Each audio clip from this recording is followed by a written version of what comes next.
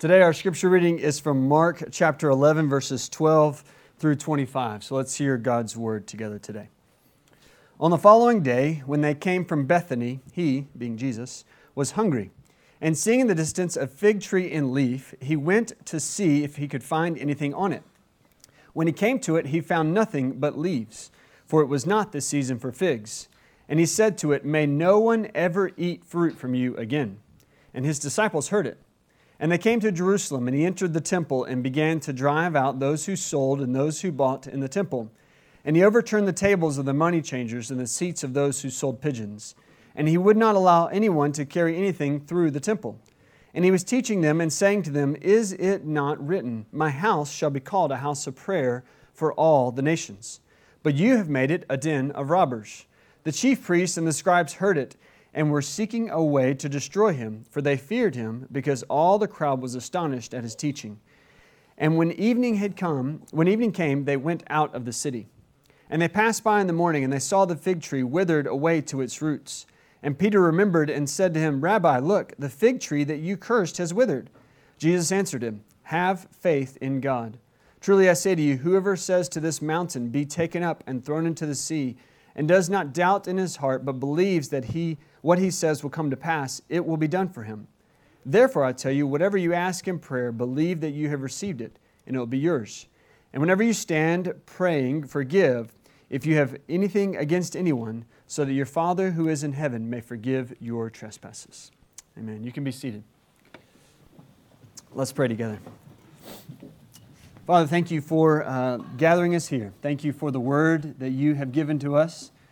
Thank you for sending Christ, who came that day in the temple to teach us a great deal about who He is and who you are and what you sent Him to accomplish. Lord, bless the time as we unfold your word, expose your word. May it speak truth to our lives, and may you transform our hearts by the power of your Spirit. In Christ's name I pray. Amen. Well, does anybody here feel busy? I'm really just looking for some solidarity. Will anybody confess to feeling a little bit busy? Just a few? Okay, thank you. Frequently, I feel like I'm struggling. Yeah, we got 2 hands raised per person. Thank you. Frequently, I feel like I'm just struggling to just keep up with the one next thing in front of me. As much as I preach margin, you should build margin in your life. You should be careful to not overschedule yourselves.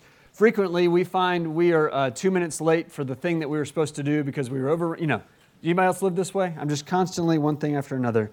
Right now, 4 kids because of a foster child, school activities, birthdays, extracurricular stuff, and as of the last couple months, a couple rounds of sicknesses through the house. We just have kind of been struggling just to kind of make the next day happen, We were very excited. Amber and I looked at each other about 4 o'clock yesterday afternoon because it was the first Saturday. We hadn't really had anything planned that we had to do. And we're like, we've got to do this more often. It's really nice to have a Saturday with nothing to do. Maybe for you, your life may be more or less busy. We at Infinity Church try not to over-program you in church things. But even so, there can be a temptation in kind of religious activity to just be busy about religious things. Maybe in December is the month we notice it. Maybe leading up to Easter you notice it. But just in general, if you're a part of our Sunday mornings for a couple hours, if you are maybe plugged into our Wednesday nights, by the time you come 30 minutes early and stay 30 minutes late, there's a couple hours. Maybe you're involved in a small group study on a different time or a different part of the week. Maybe you're spending some extra time right now leading up to Easter in Bible study and prayer. It can be pretty easy to get busy with lots of religious activities. And that can be a very good and holy and wonderful thing. But it can also be dangerous, can it? To be busy about religious activity can be dangerous. Maybe for you, maybe it's not just busyness, but maybe it's just coming to church on a Sunday morning. In this hour, this is a very good thing. It is a step of faith for most of the time, but it can be tempting for even something as simple as coming to a worship service at 10:30 on a Sunday morning, even on Spring Forward, even in the rain. We could do this with bad motives, could we not? We could come just for the sake of checking a box or looking religious in some kind of way. It's good for us to evaluate from time to time why we do the things that we do, especially the things that we intend to honor God with. And so I ask you, why do you come? Why do you come to worship? We pray this is a time your heart and mind is focused primarily on worshiping God. Your eyes are primarily lifted up. But we pray that you come as a way of fellowshipping with one another and encouraging one another as you gather, maybe even serving, using your gifts and talents and your ways that you can bless other people as you come. Those are good reasons to come. But it could be easy to come just for the sake of feeling good about ourselves, couldn't it? To do religious activity as a way of patting ourselves on the back and say, I'm okay because I go to church. I'm a church person. And that makes me okay. In our passage this morning, Jesus confronts a group of people and really a whole system that was full of all kinds of religious activity. People doing things that look like it was intended to be a blessing to God, to be a form of worship. And so I think Jesus confronts all of us today, wants to get all of our attention, but especially those of us who frequent this place. If you consider yourself a church person, you do religious type things, we should be especially attuned to Jesus' message about why we do the things that we do. Jesus calls us, as always, as we say frequently, to be focused on, attentive to what's going on in our hearts, not just the external appearances. We've been walking through the book of Mark, and after we scheduled the baptism for today, I considered jumping over to a more traditional baptism-focused passage. But as I considered this passage a little more deeply, what could be a more religious activity than baptism? So we want to be careful, even in something as beautiful and wonderful, that we're doing it for the right reasons. And so I think it fits well for us today. Jesus teaches us in kind of a unique manner as we go through this passage in Mark. And it may be worth just noticing, thinking about Jesus as such an incredible master teacher. Do you notice the different ways that He teaches? Sometimes He teaches with just kind of a one-sentence, like mic drop type, amazing one-liner. You know, just one sentence is enough for everybody to be blown away. Sometimes he teaches through a parable where there's kind of using natural, normal, agricultural type things to make a spiritual point. Sometimes His teaching is primarily using a miracle to then make a point. Sometimes He takes a longer sermon, like the Sermon on the Mount, where He unfolds it that way. Today's lesson is kind of unique. He acts out a parable. He teaches in a way that is showing what He's doing is proving a spiritual point. And He does so in what, if you go through the Gospel of Mark, you'll notice over and over again, Mark has I think there's a more nuanced term, more scholarly term for this, but I call these Markan sandwiches. Is that scholarly enough for you? It's a sandwich. He talks about one thing, then He talks about something else that seems kind of unrelated, but then He comes back to the first thing. He makes a sandwich with it. And the way He's doing that is so that He tells you, you're meant to take these together. These two things He's talking about interpret one another. And so that's what we have here. Jesus walks up to a fig tree that's in leaf, but yet not supposed to be producing figs. He curses it and leaves. And you're like, what was that about? Then He walks into a temple and has some words for what's going on there and does some things there we'll look at. And then the next day, the very next thing recorded in Mark is He comes back to the fig tree. You see the sandwich? Fig tree, temple, fig tree. And He does that so that we interpret these together. Each of these is supposed to help us understand what's going on in the other. Now, there's plenty of smaller messages within these two teachings. You could spend a lot of time in these passages. But what's the overarching theme? Why is He connecting a cursed fig tree with activity in the temple? What do these things have in common? Well, I think the best way to describe the thing that they have in common, the fig tree and this temple cleansing, is that activity or signs of life is not the same thing as fruit. Activity is not the same thing as fruit. Or if we want to make it spiritual, to get the spiritual application, we might say it this way. Religious activity does not equal spiritual fruit.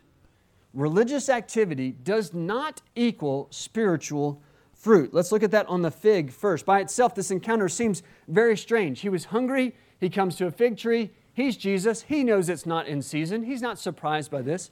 But from a distance, he can look at it and see that it has leaves on it. A tree with leaves looks alive. It is alive. And yet when he gets up to it, the fig tree does not have the thing that makes it beneficial, makes it a blessing to people. It is not bearing fruit. And so he curses it because he's showing us that just because something that looks like it's alive doesn't mean it's actually producing fruit. The appearance is not always the same as the reality. Simple enough. You could read, I went way too far reading about all fig trees, and commentators go into all kinds of depths about the life cycles of fig trees, explaining what was going on, and you're welcome to do that if that helps you. I found it just very simple. It's an object lesson. It looks like it's got fruit, but it doesn't actually have fruit. Appearances are not always what they seem. Religious activity is not the same thing as spiritual fruit. And that's the same reality he encounters when he gets to the temple. It's almost hard for us to comprehend what that visual would have looked like as Jesus came into the temple on that Holy Week, this Passover week. Passover is approaching at the end of the week, and so thousands and thousands of people are gathering for this, one of the biggest festivals of the Jewish year, to celebrate Passover together.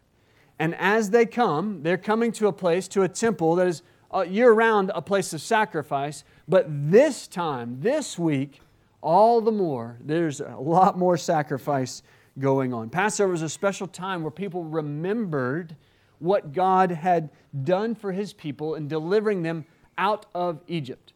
They remember back when God had sent the angel of death over Egypt, but He had told the people of Israel, if you kill the Passover lamb and put the blood over the doorway, then the angel of death will pass over you and your life will be spared.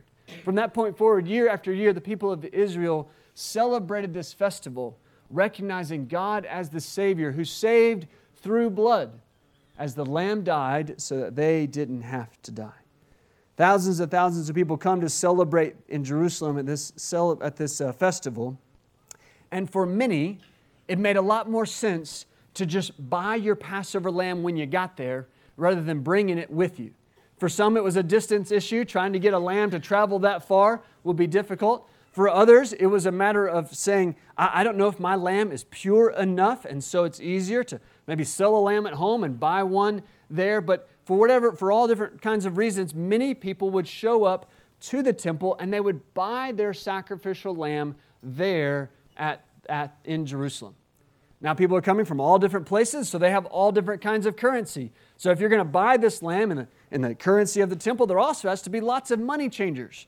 And so people were coming from all different places, and they're changing out currency to get the right kind in order to buy their lambs. So that's what's going on. But how many are going on? How big of a scale is this? Well, we don't fully know, of course. It's a long time ago. But we have some estimates. In the court that they were in, so the outer court, Herod had expanded this. So at the time of Jesus, the place where this was happening was some 500 yards long by 325 yards wide, which means it was almost 35 acres. I double-checked that math because I didn't believe that, but that is accurate. Almost 35 acres of open space that is inside the outer court of the temple. That's a big space. Apparently, they needed it. Some 30 years, the closest historical record we have is from a historian named Josephus, who recorded in the year 66 AD, so some 30 years after Jesus, so maybe population grew a little bit, but this gets us in the ballpark. He recorded that the week of Passover, there were 255,000 lambs that were sacrificed that week. 255. Even if you say, man, he was exaggerating, he doubled the number. Whatever. 100,000 lambs? That is a lot. 255,000 lambs being sacrificed in the place of, in a space of 35 acres. There's a lot going on. You get that picture? And imagine what that was like. People coming from all different places, different languages, different currency. You got pigeons, you got lambs, you got money changers, you got tables, all this going on. Maybe it's dusty, maybe it's loud, maybe it's busy, maybe it's a little bit chaotic. You know what's probably not going on right in the middle of all that? A lot of praying. Probably not a lot of praying. And that's the problem, isn't it? This part of the temple where all this was taking place was known as the Court of the Gentiles.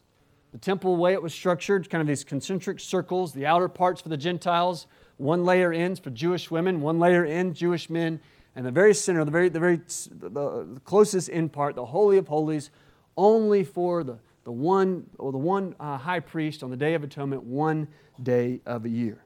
So that outer court, it's where most people are allowed to come. People from all nations. And when they're coming there, when Jesus sees it, it's a place of trading. It's a place of getting everything ready. But of course, they're missing the point. They're going through the religious activity. They're getting their lambs ready. They're doing all these things, but they're missing the point. They're not in prayer. They were too busy going about the business of religion, that they weren't accomplishing. They weren't doing the thing that they came to do, which was to worship. It may be easy for us to look back on that time period and say, well, God, of course, those guys, that's ridiculous. How could you miss it? How could you be so busy in money and changing animals that you're not making space to pray? Well, as soon as those words come out of your mouth, I hope you can feel that same temptation we all face. It can be so easy to be so busy, so occupied, whether it be with church things or other things in life, that we don't make the space to pray. We don't make the space to be in worship. Maybe even for you, if you're too busy when you come here, as I'll confess, I can be so tempted. I can show up to church with a list of things I got to do. I got to preach today after all, right? I got people I want to see. I want to get everything, We can even show up to church. Maybe you're on the security team. Maybe you're part of the band. Maybe you're leading a children's class. And it can be easy to be so focused on religious activity that the very state of our hearts misses the point of it all. We're here to worship. We're here to pray. And we can run right past that. Maybe throughout, not just today, but throughout the week, are you making time to genuinely be in worship? Or are you too busy about good things for the most important things? Jesus could see all this as He came in, and we didn't spend much time on it. The verse right before this, the end of the triumphal entry, He'd walked in, He'd seen the temple, so He knew what's coming on. And He could see all this, and He made His displeasure very obvious. Nobody missed it. Verse 15, we read, Jesus entered the temple and began to drive out those who sold and those who bought in the temple, and He overturned the tables of the money changers and the seats of those who sold pigeons. Jesus was not very happy with what was going on. Now, what were they doing wrong? Didn't they have to prepare the lamb? Didn't they have to be ready to make the sacrifices? Well, for one, the location was not ideal. Jesus quotes Isaiah 53:7, saying, "My house shall be called a house of prayer for all the nations." Go and read Isaiah 53, 1-8, and you hear God's heart for people from all different ethnic groups. He has a heart, He has a desire for people from all nations to be able to come and to worship Him. And yet this incredible market system is set up in the one place where Gentiles were allowed to come and to encounter God's presence. They have overrun, they have made this space that was meant for worship for all people a place just of trading. And they have not given the space to the nations to be able to come and worship Him. It was commonly thought that in that day that the Messiah, when he would come, that one of the things He would do is that He would purify the Jewish people. He would get rid of these other nations. There was a kind of ethnocentricity, a focus on their ethnicity, that they would say, we got to get rid of all the Gentiles and just purify the Jews. That's what they pictured that the Messiah would do. So they were saying, this outside temple doesn't really matter. It doesn't really matter. Doesn't matter if they come to worship. And here's Jesus doing the exact opposite. He's making a space for all the nations to come and to worship Him. Jesus then alludes to Jeremiah 7:11 when He calls it, instead of it being a house of prayer, it's become a den of robbers. Jeremiah in that chapter, in chapter 7, gives a sermon there in the temple about the people's hypocrisy. They're going out and breaking all the commandments of the Lord, doing all kinds of things, living like the world, and yet coming into the temple and praising God. And Jeremiah condemns it and said, you can't be two ways. This is not how it goes. You can't put on a mask when you come into church and just into the temple and just say, now we worship you. Jesus said, no, that's like robbing God of His glory. You've made it a den of robbers. Jesus was calling out their hearts, calling out their actions, calling out their disdain for the nations and their hypocrisy and saying, this should be a house of prayer. But let me ask you at this point, what was Jesus' goal? What was He trying to accomplish? If on that day they could have just said, oh, you're right, Jesus, we'll move our pigeons right outside the wall. Would that be enough? If they just pulled it together and said, hey, we'll do things a little bit better and we'll continue in this system in a little bit, cleaner and nicer way. Is that all He was about? No, Simon's right. He had a better idea than that. If we go all the way back to the Garden of Eden, way back to Adam and Eve, after they sinned against God, do you remember what happened? God sent them, He clothed them, and He sent them away, and He put something between them and the garden. He put a flaming sword that was continually moving as a way of guarding the entrance back into the temple. And it's a symbol of the fact that God's presence, we are unholy, God's presence is holy, and there's a guard, there's a separation between us and God. And the only way through that is through a sword, that is through death. And so as God's people progress along in the time of His people, He gives them instructions for a tabernacle that later becomes this temple, where there's all these checks and balances, all these lines you got to cross, and all these things you got to do. And every time to come into the presence of God, it requires a sacrifice. A death must be, somebody must die, something must take, blood must be shed in order to come back into the presence of God. So when Jesus came to the temple that day, He was pointing out some hypocrisy, some places their hearts were messed up, but He's actually doing even more than that. He was calling for a total new system of sacrifice. He was calling for a total new way of relating to God's presence. And He came to tell them that He was the ultimate Passover lamb.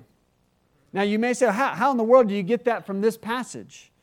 Here's where, verse 18. And the chief priests and the scribes heard it, and they were seeking a way to destroy Him. Jesus was very clear. He's Jesus after all. He knew exactly what was going to happen that day when He protested about the ways the things were going in the temple. He knew that to come and to stand on this hill means that He was going to have to choose to die on that hill. If He was going to pick this battle, it was going to cost Him His life, and He knew that very well and was willing to take that step. Jesus was passionate about people from all nations, from all walks of life, being able to enter into the presence of God. And He knew that the only way that was ultimately possible is if He died in our place. By defending the presence of God as a place that people should be welcome, He was signing His own death warrant. He was putting Himself in the place of the Passover lamb, in the place of the Gentiles, in the place of the Jews, in the place of all of us who deserved to be killed for our sins. Jesus was willing to go back into the Garden of Eden, back into the presence of God, knowing full well that that flaming sword would have to land on Him before He could come in. He made a way back into the presence of God at the cost of His own life. Religious activity does not equal spiritual fruit, because just doing busy things doesn't accomplish us coming into His presence. A debt had to be paid, and Christ paid it for us. Jesus is the one who brings God's presence to all people who believe. That's what He replaces the temple system with on this day in the temple courts. Jesus was overturning more than just tables. He was overturning the entire temple system and making a new way to come to God. Instead of now being dependent upon a sacrificial lamb, Jesus had offered Himself as that sacrificial lamb. Verse 20 and 21, the disciples come and they ask about this tree. After He has come through the temple, the next day they come back, they see the fig tree has withered, and His first response, verse 22, have faith in God. The way to enter into God's presence is not through making a sacrifice. It's through faith in Jesus, the one who was sacrificed for us. As John records this time where Jesus comes into the temple and cleanses it, he makes the distinction, he makes the connection even clearer. He says, Jesus in John says, destroy this temple and in 3 days I will raise it up. Similar to the way in Mark 13, Jesus told the disciples, all this place, all these stones will be knocked over. It will no longer be here. The people are very confused. They said it took 40-something years for us to build this temple, and you're going to destroy it and raise it in 3 days? And Jesus makes it clear, or the disciples do in John chapter 2, that he was speaking about the temple of his body. Jesus has replaced the system. No longer do we have to go to a building to encounter the presence of God. Now we come to a person, Jesus, by faith. And it's in His presence that we encounter the presence of God. Jesus Himself is the temple. Jesus Himself is the one that gives us access to God. And if we know Him, if we've been united to Him by faith, then we get to come into His presence. Now, I didn't warn my brother-in-law, Anthony, I was going to do this, but Anthony, can I tell a story about you today? Anthony is one of my brothers-in-law, and he is an incredible kid. Now a teenager. I feel like I shouldn't even call him a kid. He's a big kid. And over the course of his life, because of how great he is and some of the challenges he's faced, he's had some pretty amazing opportunities. I've seen multiple times on an airplane that the pilot has invited him to come and sit in the cockpit of the airplane. Dabo Swinney, the head coach at Clemson, and his wife both know and love Anthony by name. They love Anthony. A few years ago, Anthony was granted a wish, the Make-A-Wish Foundation, so he spent a lot of time in Orlando, part of the Give Kids the World experience there, and he's gotten special VIP treatment a couple places there. And one of the steps that goes along with that is he gets to get into certain amusement parks at certain times and certain privileges, and many times he doesn't have to go through the lines. They get to put him just right in first. And what's amazing is that anybody with him gets those same privileges. So a few years ago, maybe a couple years ago, I got to go with Anthony to Dollywood, and I didn't stand in the line all day. We came to the exit. They put us right on. Every ride we wanted to go on, we got to do just about everything in the park. When you're with somebody who has great access and great privilege, you too have great access and great privilege. If you believe in Jesus Christ, the one who is sacrificed for you, you know where you get to go?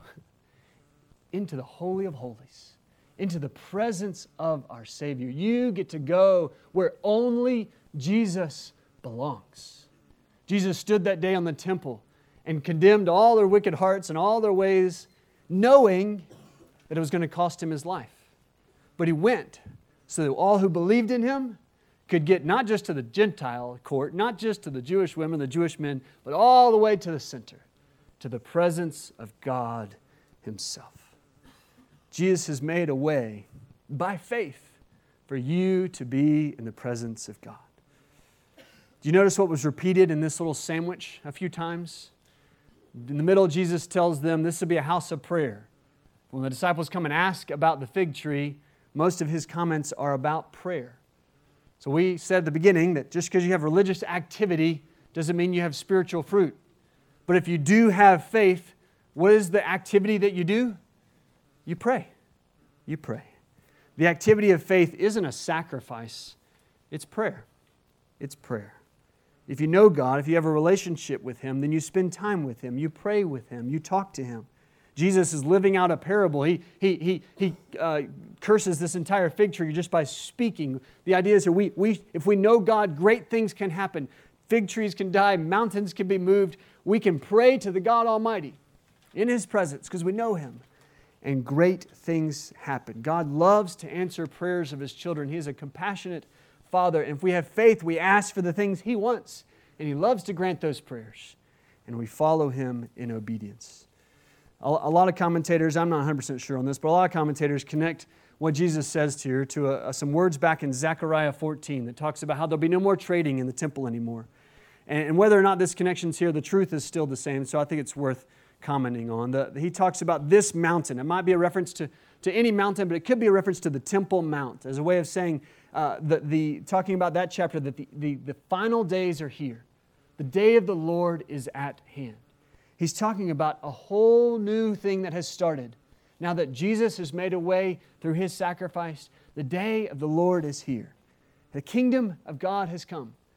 And because of that, we can be in His presence. Jesus is our temple. You know one other place that the New Testament describes as the temple? It's your body and mine. In this whole new way of living, this whole new kingdom, we no longer have to go to a building. We no longer have to go anywhere. God comes to us. God is with us, and His Spirit dwells in us. The flaming sword has landed on Christ, and now God has sent His Holy Spirit to indwell us so that we can know Him by faith. And in many ways, baptism is a celebration of just that very thing. The faith that we have in Christ, who died in our place so our sins could be paid for, so that we can know Him and follow Him all the days of our lives. So don't just be religiously active, bear fruit. Know Jesus by faith. And one of the evidence you'll see of that is you'll be a person of prayer.